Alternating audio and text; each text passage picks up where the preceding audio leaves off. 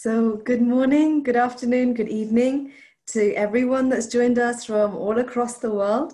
Very welcome, very warm welcome to this week's Under My Roof. We hope you're all doing well. We hope your friends and your families are well. And whatever situation you are in terms of this coronavirus pandemic, we hope you are safe and well. So today's Under My Roof session is an exciting one. It's a different one. We will be uncovering scientific facts that are hidden within the Bible. So we usually hear that science is on one end, religion is on one end. Science doesn't coincide with religion. Religion is outdated. Science is modern. It's the thing to be trusted. Well, actually, we'll be questioning that.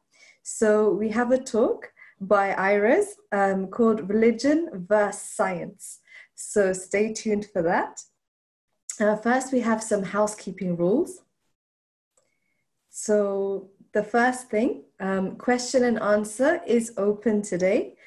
Please use the question and answer section that's across the Zoom toolbar to ask your questions. We will have a designated session for this, so you will not be able to ask questions during the worship and during the talk. After the talk, I will announce that the questions are now open. The questions are available to be asked. We'll give you some time to ask these questions. Some of these questions that are relevant to the topic, please do keep your questions relevant to the topic. Selected questions will be answered live by Iris. Other questions, you'll receive a written answer. And for other questions, we'll then refer that, if you don't have your question answered, please email that in to youth@divineuk.org. We also ask you not to use the chat option. So we want everyone to focus in this prayer. We want you to focus in this session. And using the chat, it's a distraction for many people, including yourself. So you might miss an important point that God is trying to convey to you. Also, we will not be monitoring the chat section for questions. The Q&A section, that's for questions. Also, Instagram is available. So if your friends have not registered onto Zoom, they can always tune in and watch the whole program live on Instagram. Our Instagram ID is divine_UK. Also note that we will not be monitoring the chat on Instagram for any questions. Questions will only be answered using the Q&A section on Zoom. So today's schedule. We're very lucky to have Mary Voon from Malaysia to lead us in worship. Iris from Germany will give us the talk, Religion vs. Science. We'll then have question answer and we'll close with our final prayer.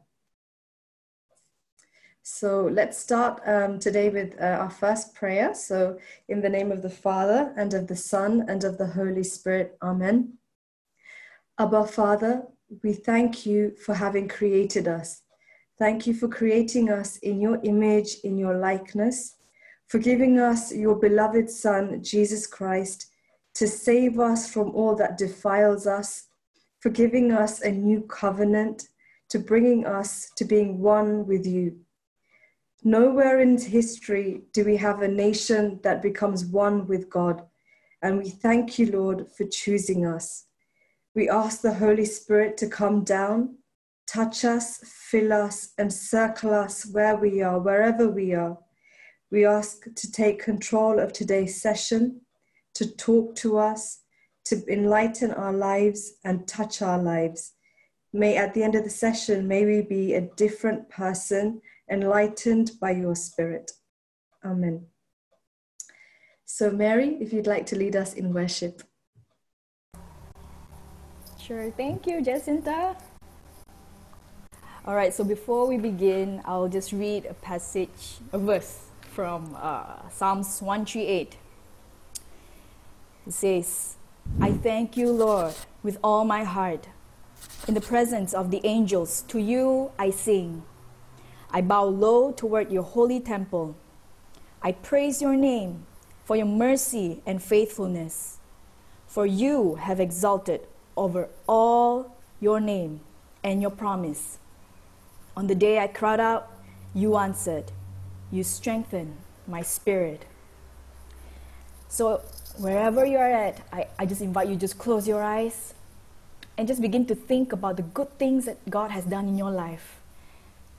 All the blessings that He has brought to you, your friends, your families, your finances, the food on your table, your health. Begin to think about the many times He has saved you from your troubles and your trials, and how He has been there with you. Come, let's just praise and thank Him in your own words. I invite you, praise Him and thank Him. We glorify You, we thank You, Lord. We magnify You, for You are so good, Lord. We want to learn to thank You, God, in the midst of our challenges, oh Lord. We want to thank You, God, for You are so good, Lord. Thank You, God. Praise You, God. Oh, glory, glorify You. Thank You, God.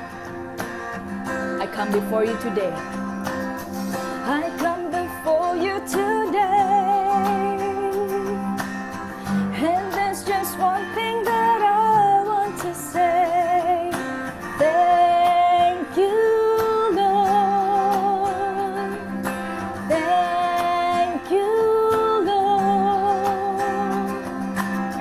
for all You've given to me, for all the blessings, oh Lord, for all the blessings that I cannot see. Thank You, Lord. Thank You, Lord. Thank You, Lord. With a grateful heart, with a grateful heart, with a song of praise, with an outstretched arm, I'll bless Your name. Thank You, Lord. I just wanna thank You, Lord. Thank You, Lord. Thank You, Lord. I just wanna thank You, Lord. Thank You, Lord. Oh yes, Lord, You are so good, Lord. Oh, praise You, Jesus. Thank You, God. Thank You, Lord. I come for all You've done in my life. You took my darkness. You took my darkness and gave me a light. Thank You, Lord. Thank You, Lord. Thank You, Lord. You took my sin and my shame. You took my sickness and healed all my pain. Thank You, Lord. Thank You, Lord. Thank You, Lord. With a grateful heart, come on. With a grateful heart, with a song of praise, with an outstretched arm, I'll bless Your name. Thank You, Lord. I just wanna thank You, Lord. Thank You, Lord.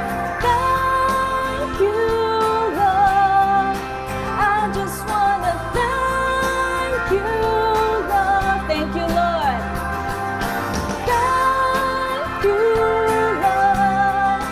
I just wanna thank You, Lord. Thank You, Lord. I just wanna thank You, Lord. Thank You, Lord. Praise You, God. Oh, thank You, Lord, for Your goodness, God, for Your mercy, oh Lord. How You have healed us over and over again, oh Lord, and You have never abandoned us, oh Lord. In times of troubles, You have set us free, oh Lord, from our bondages, from our sickness, oh God. You have healed us again and again, Lord. Oh, we thank You, God. We praise You, Lord. We glorify You, God. We just want to acknowledge what a good God You are, oh Lord. And we just want to take this time to praise You, because You deserve all the glory, God. Thank You, Lord. Thank You, God. Continue to praise Him and thank Him, friends. He's there with you. He has never forsaken you. He is with you, and He will always be with you. Thank you, God. With a grateful heart, with a song of praise, with an outstretched arm, I'll bless Your name. Thank You, Lord. I just wanna thank You, Lord. Thank You, Lord. I just wanna thank You, Lord. Thank You, Lord. Thank You, Lord. I just wanna thank You, Lord. Thank You, Lord. Thank You, Lord. I just wanna thank You, Lord. Thank You, Lord. Thank You, Lord, for all You've done, for Your mercies for us. It's new every morning. Your mercy is new every morning, God. Oh, we thank You, God. We praise You, we glorify You, Lord Jesus. We thank You for Your saving power and for the blood, Lord, that You have shed long time ago, oh Lord. Oh Lord, right now we just want to learn to be still in Your presence, oh Lord. As we learn to be still in Your presence, God, we want to remember, Lord, that it was under Your wings, that You have hid us under Your wings, oh God. You have protected us again and again. So, Lord, teach us to be still in Your presence, God. Hide us, oh Lord, under Your wings, because it is there that we feel safe, oh Lord. Oh, hide me now. Hide me now under Your wings. Cover me, Lord. Cover me within Your mighty hand, within Your mighty hand. When the oceans rise and thunders roar, I will soar with You above the storm. Father, You are King over the flood, and I will be still and know You are God. Yes, God. Yes, Lord. We'll be still and know that You are God.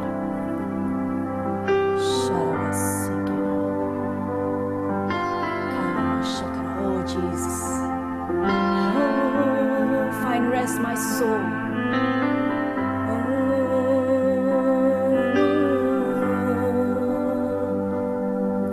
Find rest, my soul, in Christ alone. In Christ alone, know His power, know His power in quietness and trust. When the oceans rise and thunders roar, I will soar with You above the storm.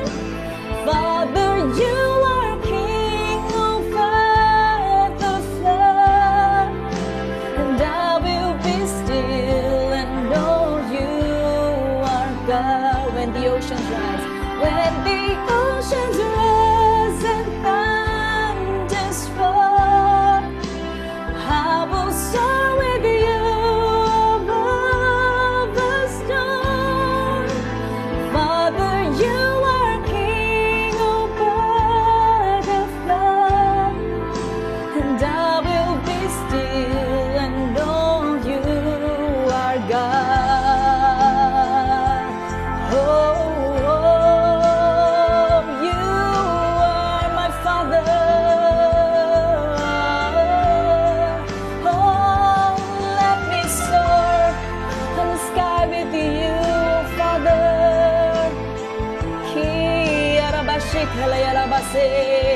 Cry to the Father. Begin to cry to the Father. Shakarabase.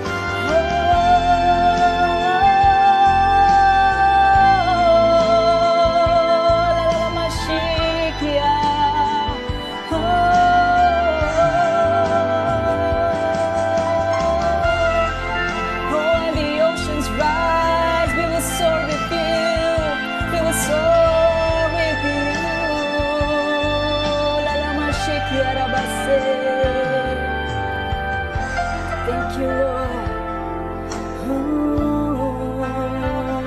Cover us, O Lord, with your wings, Lord. Protect us, O Lord. We need you. Find rest, my soul, in Christ alone. In Christ alone. Know His power in quietness and trust. When the oceans rise and thunders roar, I will soar with you above the storm. Father, you are King over the flood, and I will be still and know you are God. When the oceans rise, when the oceans rise and thunders roar, I will soar with you above the storm. Father, you are King over the flood, and I will be still and know you are God. Yes, Lord. I will be still and know that you are God. Oh, it is in your presence, Lord, that we know everything will be okay, God. It is in your presence, oh Lord, that we find solutions, God.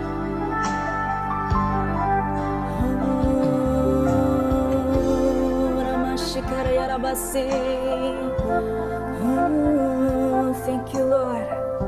Oh, we praise you, God, for you have called us to be here for such a time as this, oh God.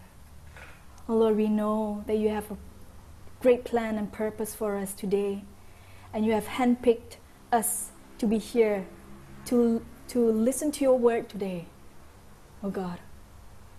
So open our hearts, oh Lord, to listen to your word. Let this seed be planted in a good soil in our hearts, oh God, so that one day it will bear fruit, Lord. And Lord, continue to remind us that we are your child, oh Lord, and you are our Father. We thank you, Father. We glorify you, Father God, for being so good, for being the provider, the lover of our souls. Thank you. We glorify you. And in Jesus' name we pray. Amen. Amen. Thank you, Mary. That was beautiful. Thank you so much. So we now move on to our next session. And this is a talk by Iris, talking about religion versus science. So just before we move on to the talk, just a quick reminder for those that missed the housekeeping rules. Please do not ask questions during his talk. Please pay attention to the talk.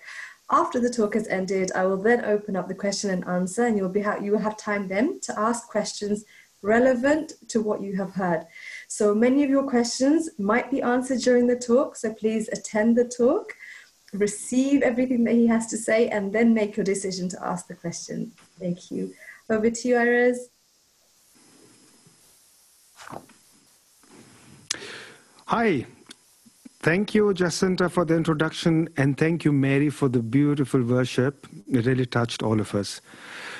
Give me a second while I share my screen, and then I'll be with you right away. Well, after the talks of the last few sessions by Father Joseph, Father Anthony, Sister Hazel, and Brother Jude, I hope I've not missed out anything. All of the marvelous talks. We're going to go off the spiritual topics and we're going to talk about something completely different, namely religion versus science. Or as I would rather like to call it, does science prove that religion is a waste of time? Why did I pick up that topic? Well, for that, here a very short story of my life. I'm 49 years old. I was born in Germany. I got married at 28. And at 35 years old, 7 years after I married my beautiful wife Sandra, who's with me in the room here, I developed a sickness. I got meningitis. Along with meningitis, I had blood poisoning and a serious blood clotting problem. With the blood clotting problem, I had bleeding in the brain, which led to epileptic fits. Because of the blood poisoning, I had pancreatitis, that is infection of the pancreas. I had pneumonia, infection of the lungs. I had water in the lungs. I had a complete kidney failure. I had infection of the spine. Because of the kidney failure, I was under dialysis for about 2 weeks. Because of the infection of the spine, I was completely paralyzed. And they had put me into a coma. Do you know what science said at that time? Well, by science, I mean the doctors. Science said he is going to die. And what did God say? By God, I mean a friend of ours from Goa who hears from the Lord regularly. He said, he'll be fine. This went on for 2 weeks. For 2 weeks, science said he's going to die, he's going to die. After 2 weeks, science came and said, we've got good news and we've got bad news. We'll give you the good news first. And the good news was, he's going to live. But what was the bad news? The bad news was, because of the infection of my spine, I would be paralyzed and that I would be in a wheelchair my whole life. And what was worse, because of the brain fever, the doctor said the nerves, the synapses, I think they are called, have deteriorated and he'll not be able to talk. So in short, science said he's going to be a vegetable in a wheelchair. And what did God say? God says he'll be like Lazarus. Anyway, to cut a long story short, Jesus healed me and I can lead a normal life. In fact, 2 months after I came out of hospital, I was well enough to go to work. So, of course, that changed our lives. We started going back to church. Not that we were neglecting church, but we were normal Catholics, normal Christians, going to church once in a while if we got up on time. But this experience really changed our lives because I thought, if God can heal me when science said I'll die, then he can heal you as well. The only problem with that is, how can God heal you if you've never heard of him and if you never ask him? And how can you hear of him if nobody tells you? So we concentrated on going to retreats and organizing retreats, inviting priests to come have retreats here. And also we started teaching catechism and confirmation classes. There we discovered a very strange phenomenon. The boys and girls who went out from our classes went to school and college and somehow stopped coming. What was going wrong? Well, after much thinking, it seemed to me that they're being taught something that makes them lose their faith. And after asking lots of them, we've come to the conclusion that they come up with the idea that somehow science proved that God is a myth or that God did not exist, which is a mystery because the church fathers, for example, or let's say Christians, started colleges. I believe Harvard and Oxford were started by Christians because they believe the more we understand science, the more we realize that God exists.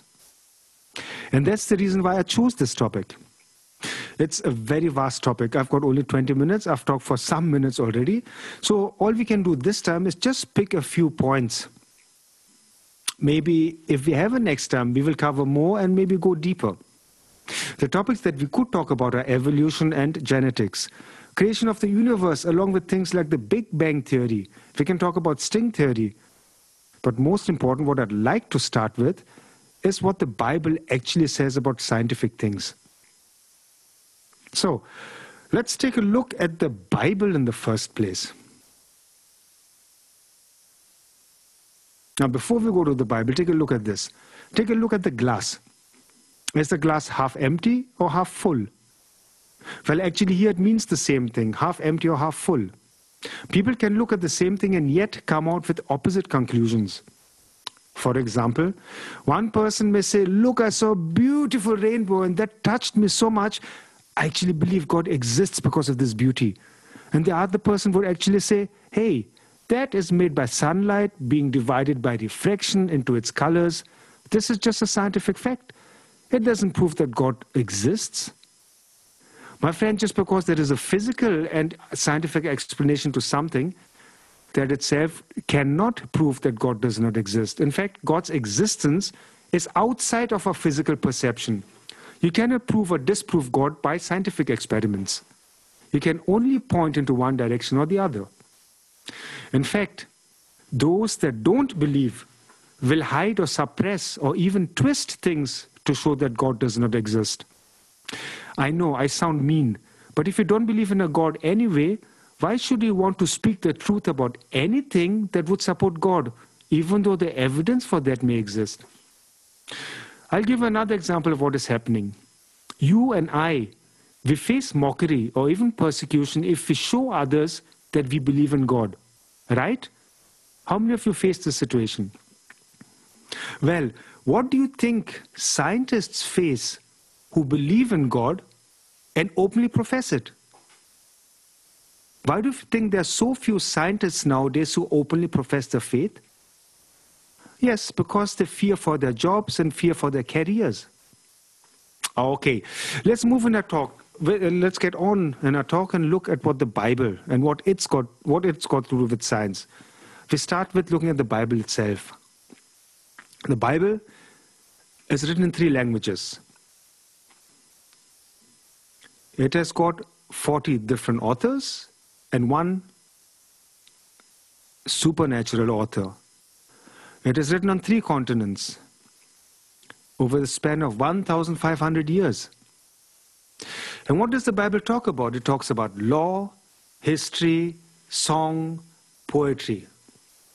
But what it does not claim to be is a science book. Let's see what the Bible itself says about itself. In 2 Timothy 3:16 we read, all scripture is inspired by God and is useful for teaching, for reproof, and for correction, and for training in righteousness. Okay? Well enough. In Romans it's written, for whatever was written in former times was written for our instruction. Okay, it's written for us. But I'm mentioning this so that you know that our God who has made everything has also decided to put things into the Bible that mankind or that man has been able to discover only recently. All right. The first thing we're going to talk about is the earth.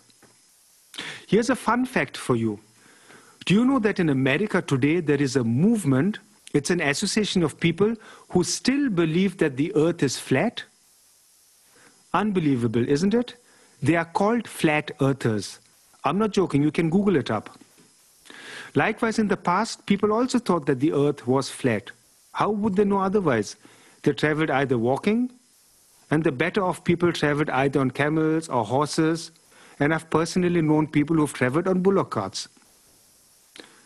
They not only thought that the earth was flat, but also presumed that it was square in shape. Here is a map drawn in 1893 by a guy called Orlando Ferguson. No doubt he was inspired by the 4 angels at the corners of the earth. Anyway, getting back to science. Philosophers of old have thought about many things, including the shape of the earth.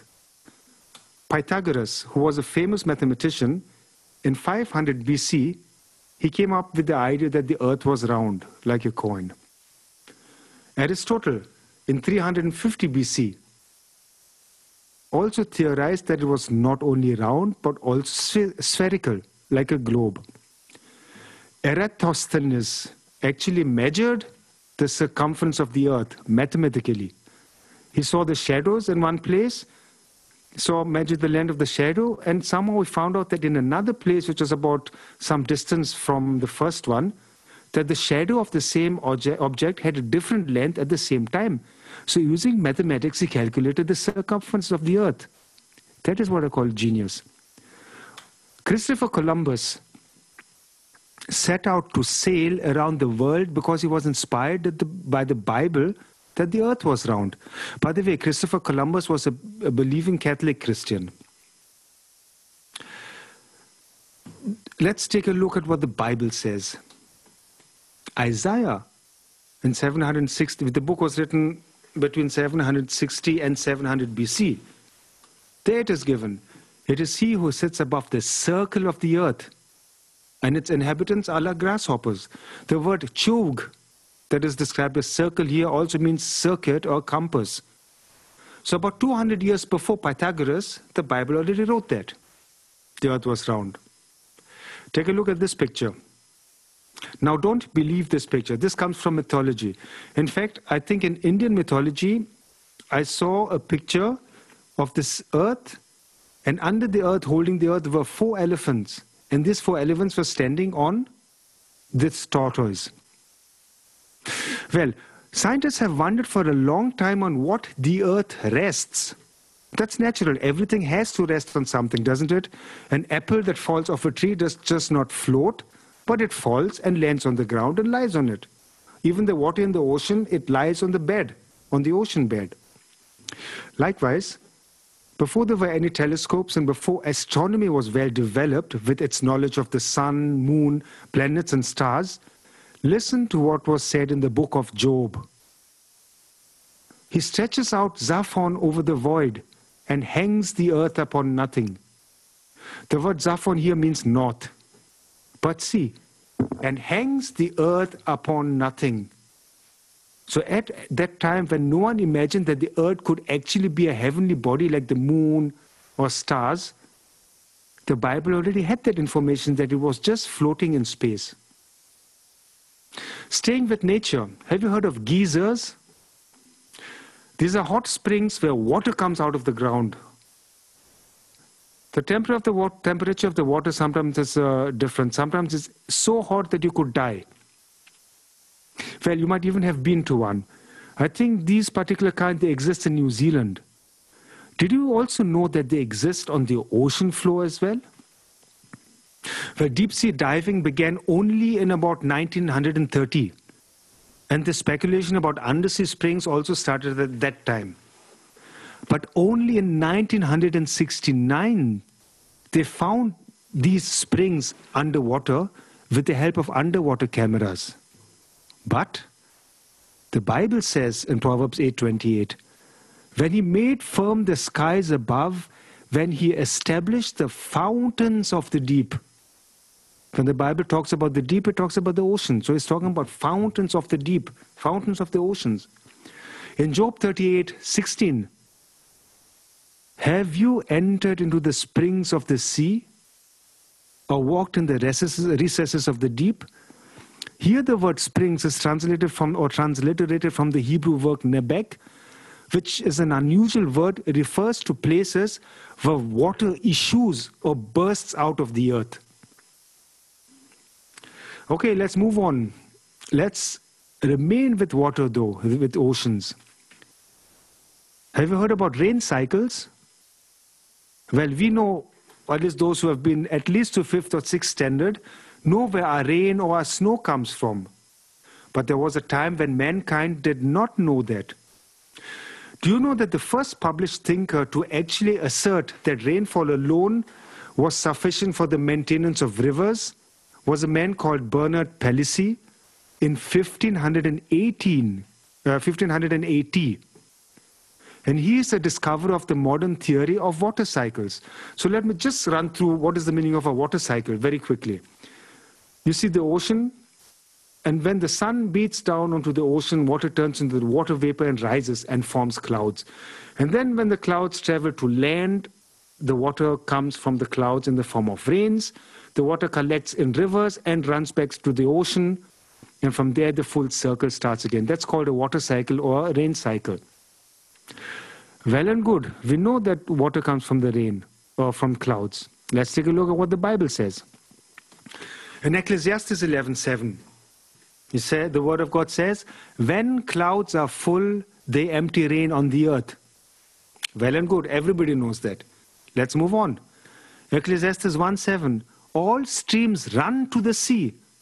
Okay. But the sea is not full to the place where the streams flow. There they continue to flow.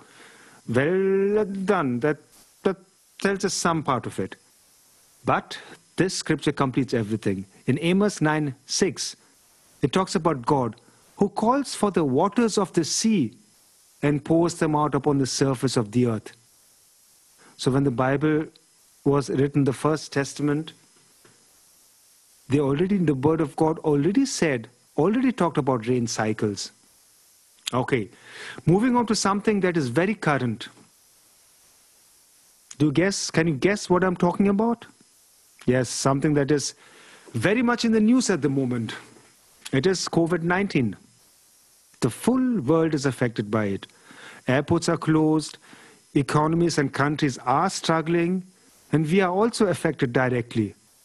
I mean, you couldn't meet friends, we couldn't meet our families, and we could not even go for mass. Now, there are measures that governments undertook to combat the spread of the disease.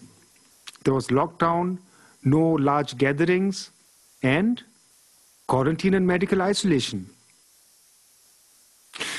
I checked on Wikipedia what quarantine means. The word quarantine means a restriction on the movement of people and goods. Why? To prevent the spread of disease. And medical isolation is restriction in which those confirmed to be sick are isolated from the healthy population.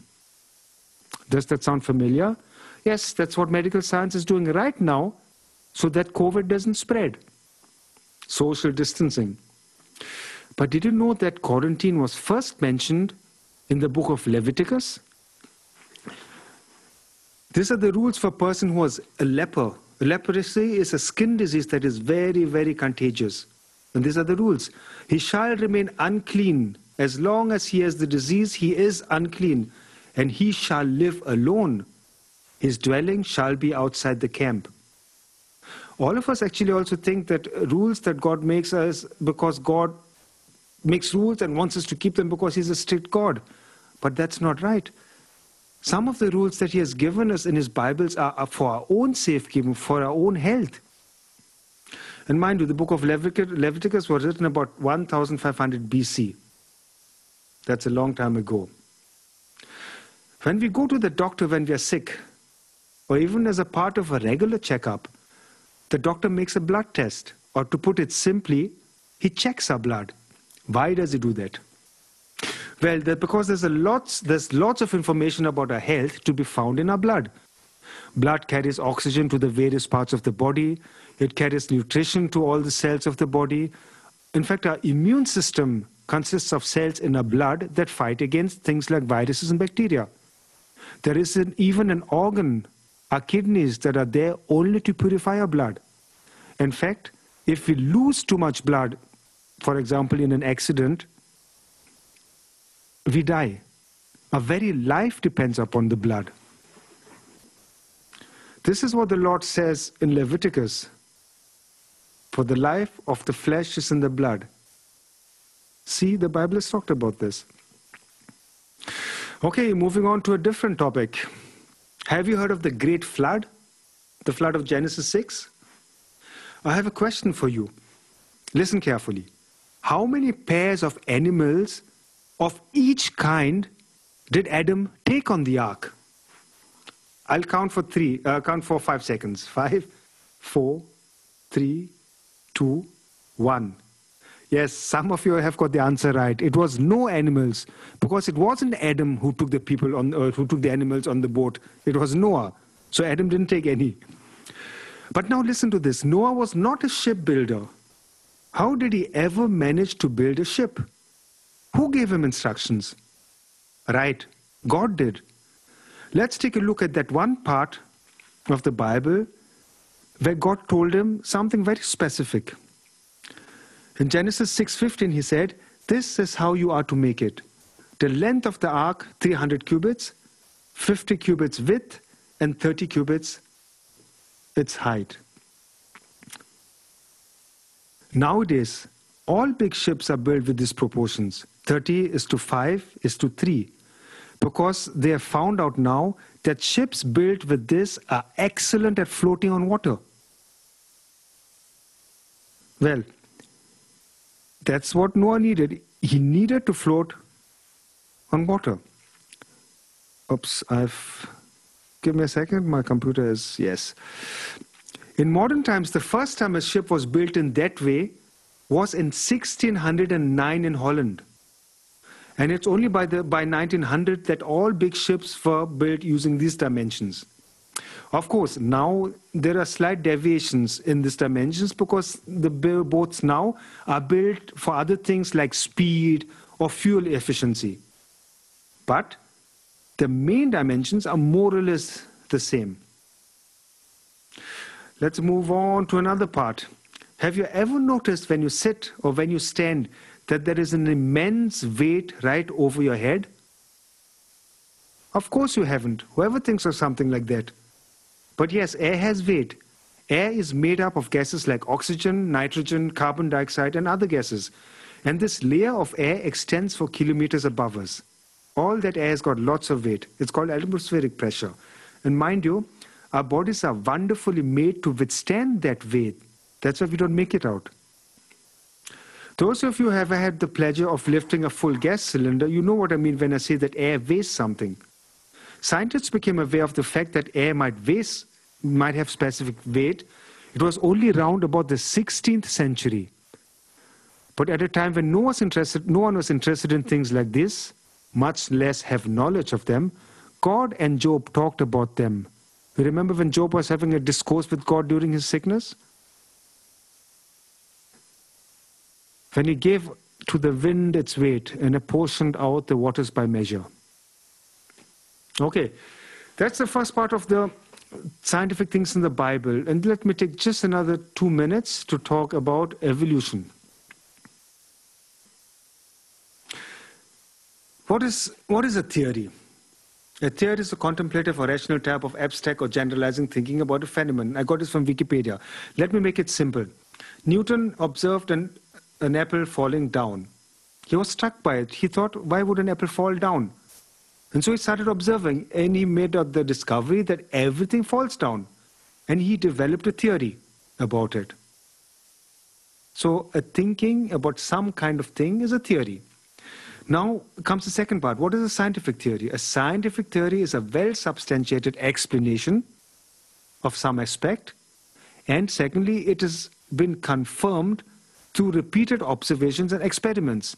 In the example of the apple, it's the fact that Newton would then look at all things that fall down and see if there are things that do not follow this theory. And he came up with a theory of gravitation. Now, when we talk about the Charles Darwin's law of evolution, is one of the reasons I found that people say God doesn't exist. Because they say, yeah, Charles Darwin proved evolution, and thereby God doesn't exist. My question is, that doesn't make sense. It's like saying, okay, I've got a car, there is enough petrol in the car, and therefore I have proved that my car is not going to get wet in the rain. I mean, one thing has got nothing to do with the other. The fact that there's something that he calls evolution, and we'll take a look at what he has found out, doesn't mean that God does not exist. In fact, the very first problem starts with the title of the book, On the Origin of Species by Means of Natural Selection.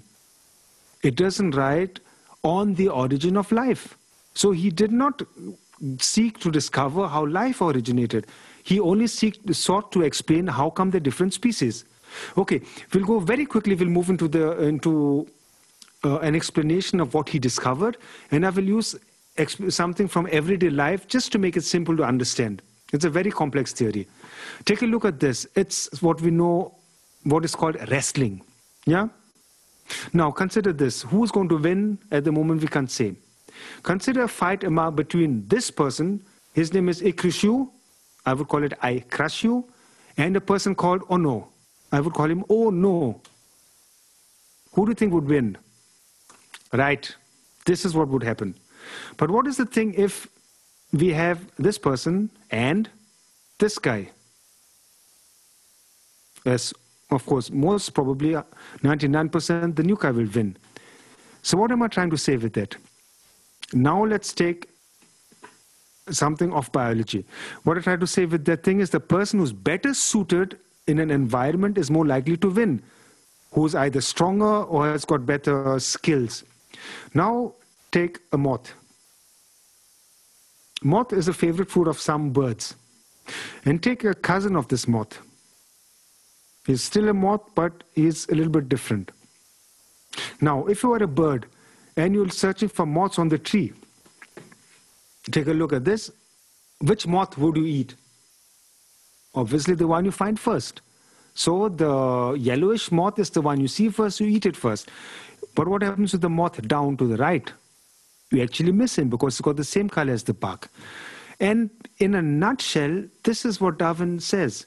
If you're better suited in some environment, or if you're stronger, let's talk about the better suited, you will survive. Now the moths that survive will breed and form more moths and more moths. These are the moths on the left, and the other moths on the right are the ones that will get eaten up. Therefore, after a long time, you will see less of these moths. Yeah? Or the case of a bird.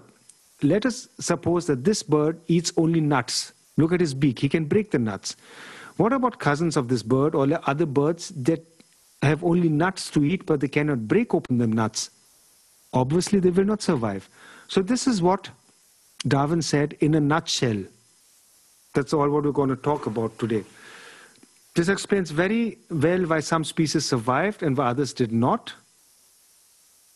Because it is not, and yeah, we'll move to the next. What Darwin's theory but does not say is how did this thing, which is a bacteria, come into life in the first place? And what he also cannot explain, I mean, this is the theory that scientists have come up with, but what he does also not explain is how this could result from this. So basically, that's it for today. I thank you for listening, and we'll be open for questions now. Okay. Thank you very much, Iris. That was very enlightening. I thank you for your amazing jokes along the way. We've had a few questions about evolution. So you've answered the majority of them. We've now opened question and answer. So for those that have some questions that weren't answered, please spend the next couple of minutes sending your questions through the Q&A section of Zoom. In the meantime, Iris, we've got the first question in the interest of time. So your first question is about Adam and Eve.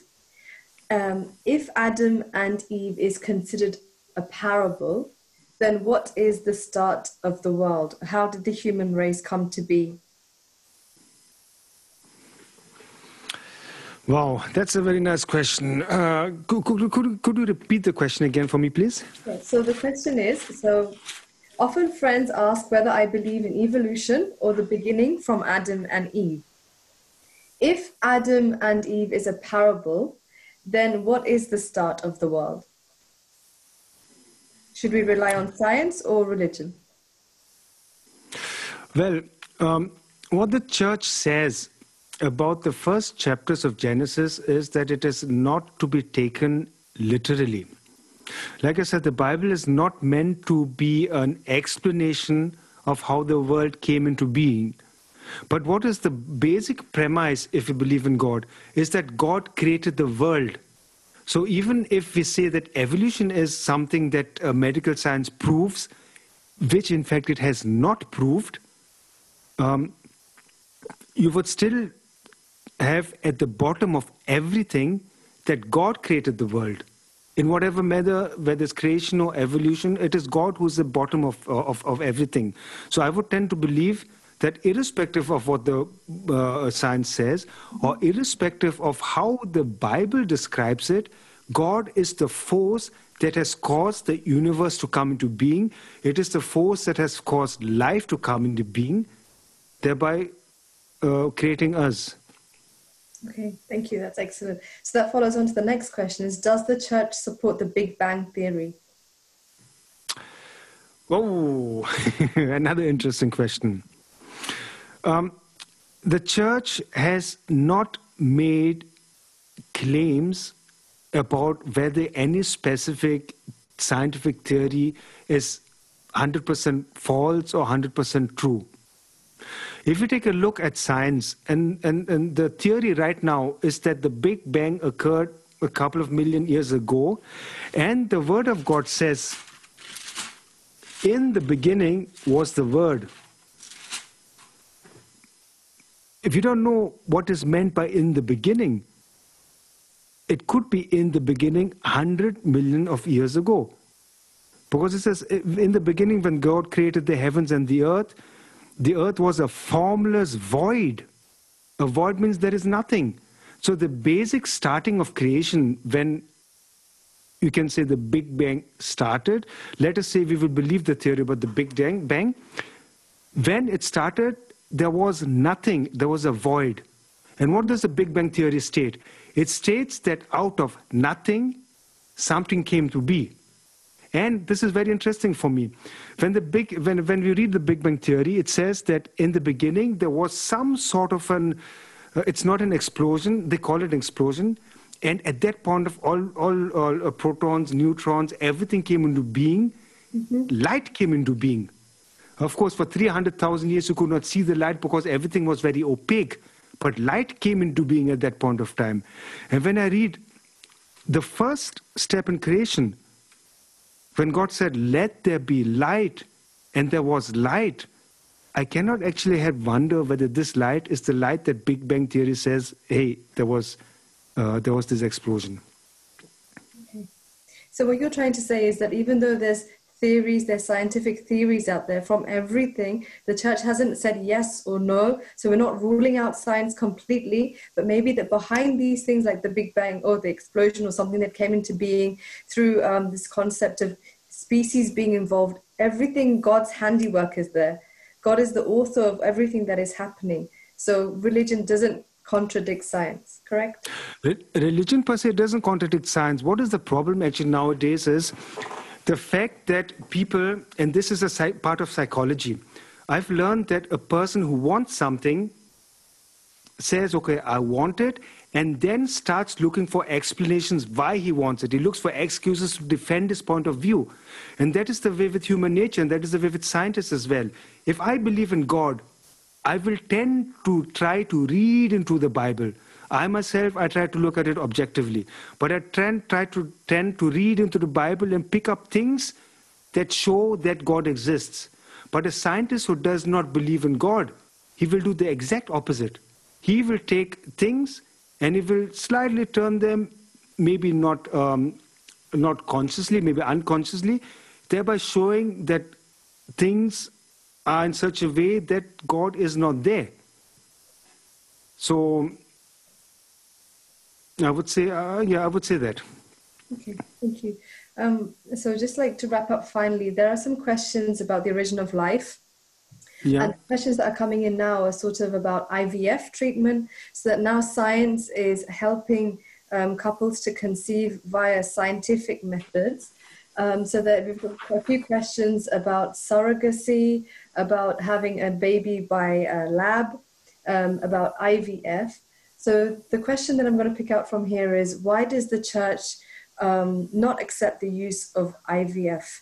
Why should we not use science to help us in treating childless couples? Is there something that you have to say about that?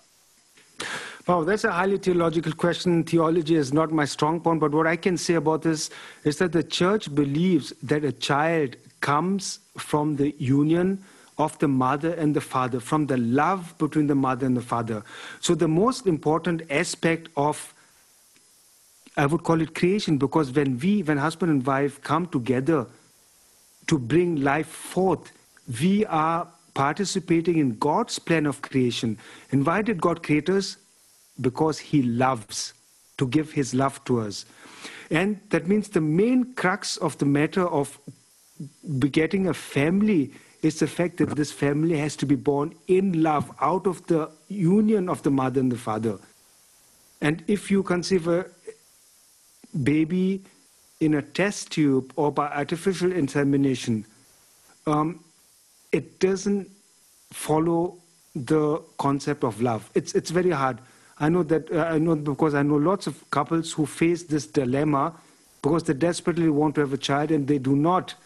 And they see all around them people who do not want children get children. So I sympathize with everyone who desperately wants to have a child, but the answer is that God's love is it's a thing about love. Let's just like to get back to a previous question about the evolution, what the church says about evolution. Pope Francis has recently said in a statement that evolution is not opposed to the notion of creation, because evolution presupposes that the creation of beings that evolve. That means even if evolution took place, the church does not oppose in per se the fact, because evolution is just the science of how one thing evolved into another. But that means something else has already created life in the first place. And the more we look at scientific things, in fact, right now, when the chromosomes and the genome, the human genome has been, how to say it? What's the word? They've deciphered the genome. And they found out findings that actually contradict the fact that evolution can actually take place. Okay. Right. Thank you, Iris. So our session is drawing to a close. Thank you very much for answering so many questions and for enlightening us about how much science is actually written in the Bible. So now we move on to our final prayer. So I invite Jason, my brother, to lead us in our final prayer. Dear brothers and sisters, let us now close our eyes and worship God. Lord Jesus, we open our hearts to you. We thank you for this time that we have spent together. We pray for all scientists, all those that work, especially in the scientific field and the medical field. We offer up all of them to you. We ask for them, for their eyes to be open, for them to see God's intervention in science and in medicine, and for them to become close to him, and for them to be able to understand you and be able to share your love in the work that they do. We also pray for all those that are studying medicine and any sort of medical field that they are studying at this moment, and those that are currently joining us as well. We also pray for each other as well, that we may be able to always follow God's will and go according to his plan as well. Let's pray together. Our Father, who art in heaven, hallowed be thy name. Thy kingdom come, thy will be done on earth as it is in heaven. Bless this day our daily bread, and forgive us our trespasses, as we forgive those who trespass against us. Lead us not into temptation, but save us from evil. Amen. Hail Mary, full of grace, the Lord is with thee. Blessed art thou amongst women, and blessed is the fruit of thy womb, Jesus. Holy Mary, Mother of God, pray for us sinners, now and at the hour of our death. Amen. Glory be to the Father, and to the Son, and to the Holy Spirit. As it was in the beginning, is now, and ever shall be, world without end. Amen. So we draw to an end for today's session. Thank you very much to each and every one of you that's joined us. Again, thank you to Mary for the worship. Thank you to Iris for the excellent session. For all those that have asked questions that were not answered live, please email your questions to youth@divineuk.org and you'll receive answers that way. So until next week, stay blessed. Remember us all in your prayers, and we pray for you in return. Goodbye.